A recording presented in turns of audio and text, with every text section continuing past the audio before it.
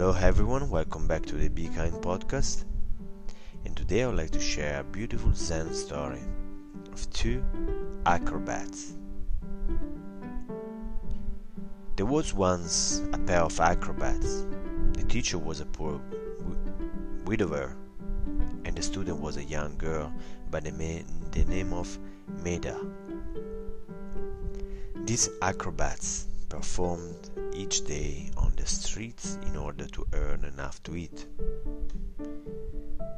Their act consisted of the teacher balancing a tall bamboo pole on his head while the little girl climbed slowly to the top. Once to the top, she remained there while the teacher walked along the ground.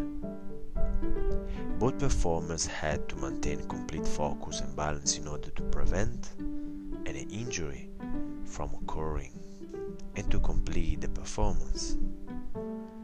One day the teacher said to the pupil, "Listen, Meda, I will watch you and you watch me so that we can help each other maintaining concentration and balance and prevent an accident. Then we'll surely earn enough to eat."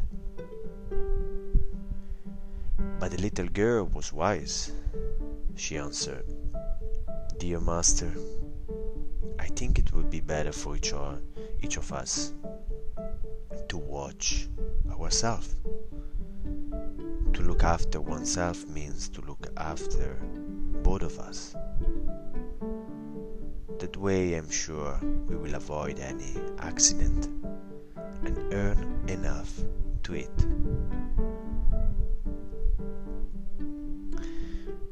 So this is a Zen story.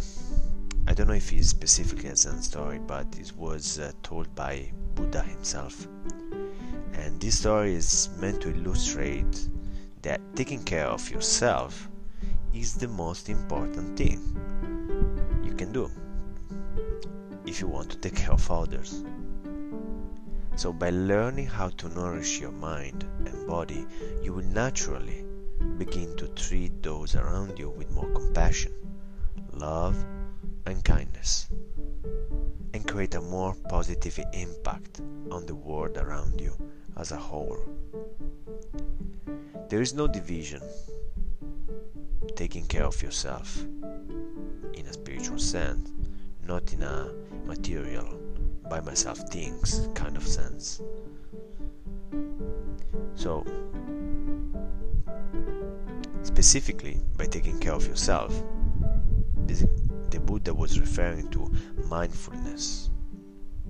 The Buddha also said that by taking care of others, by showing them compassion and loving kindness, we take care of ourselves.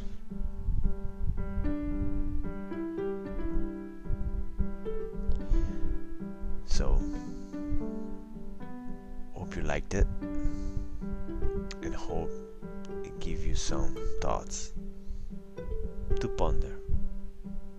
So, hint to ponder about. Thank you so much and talk to you soon.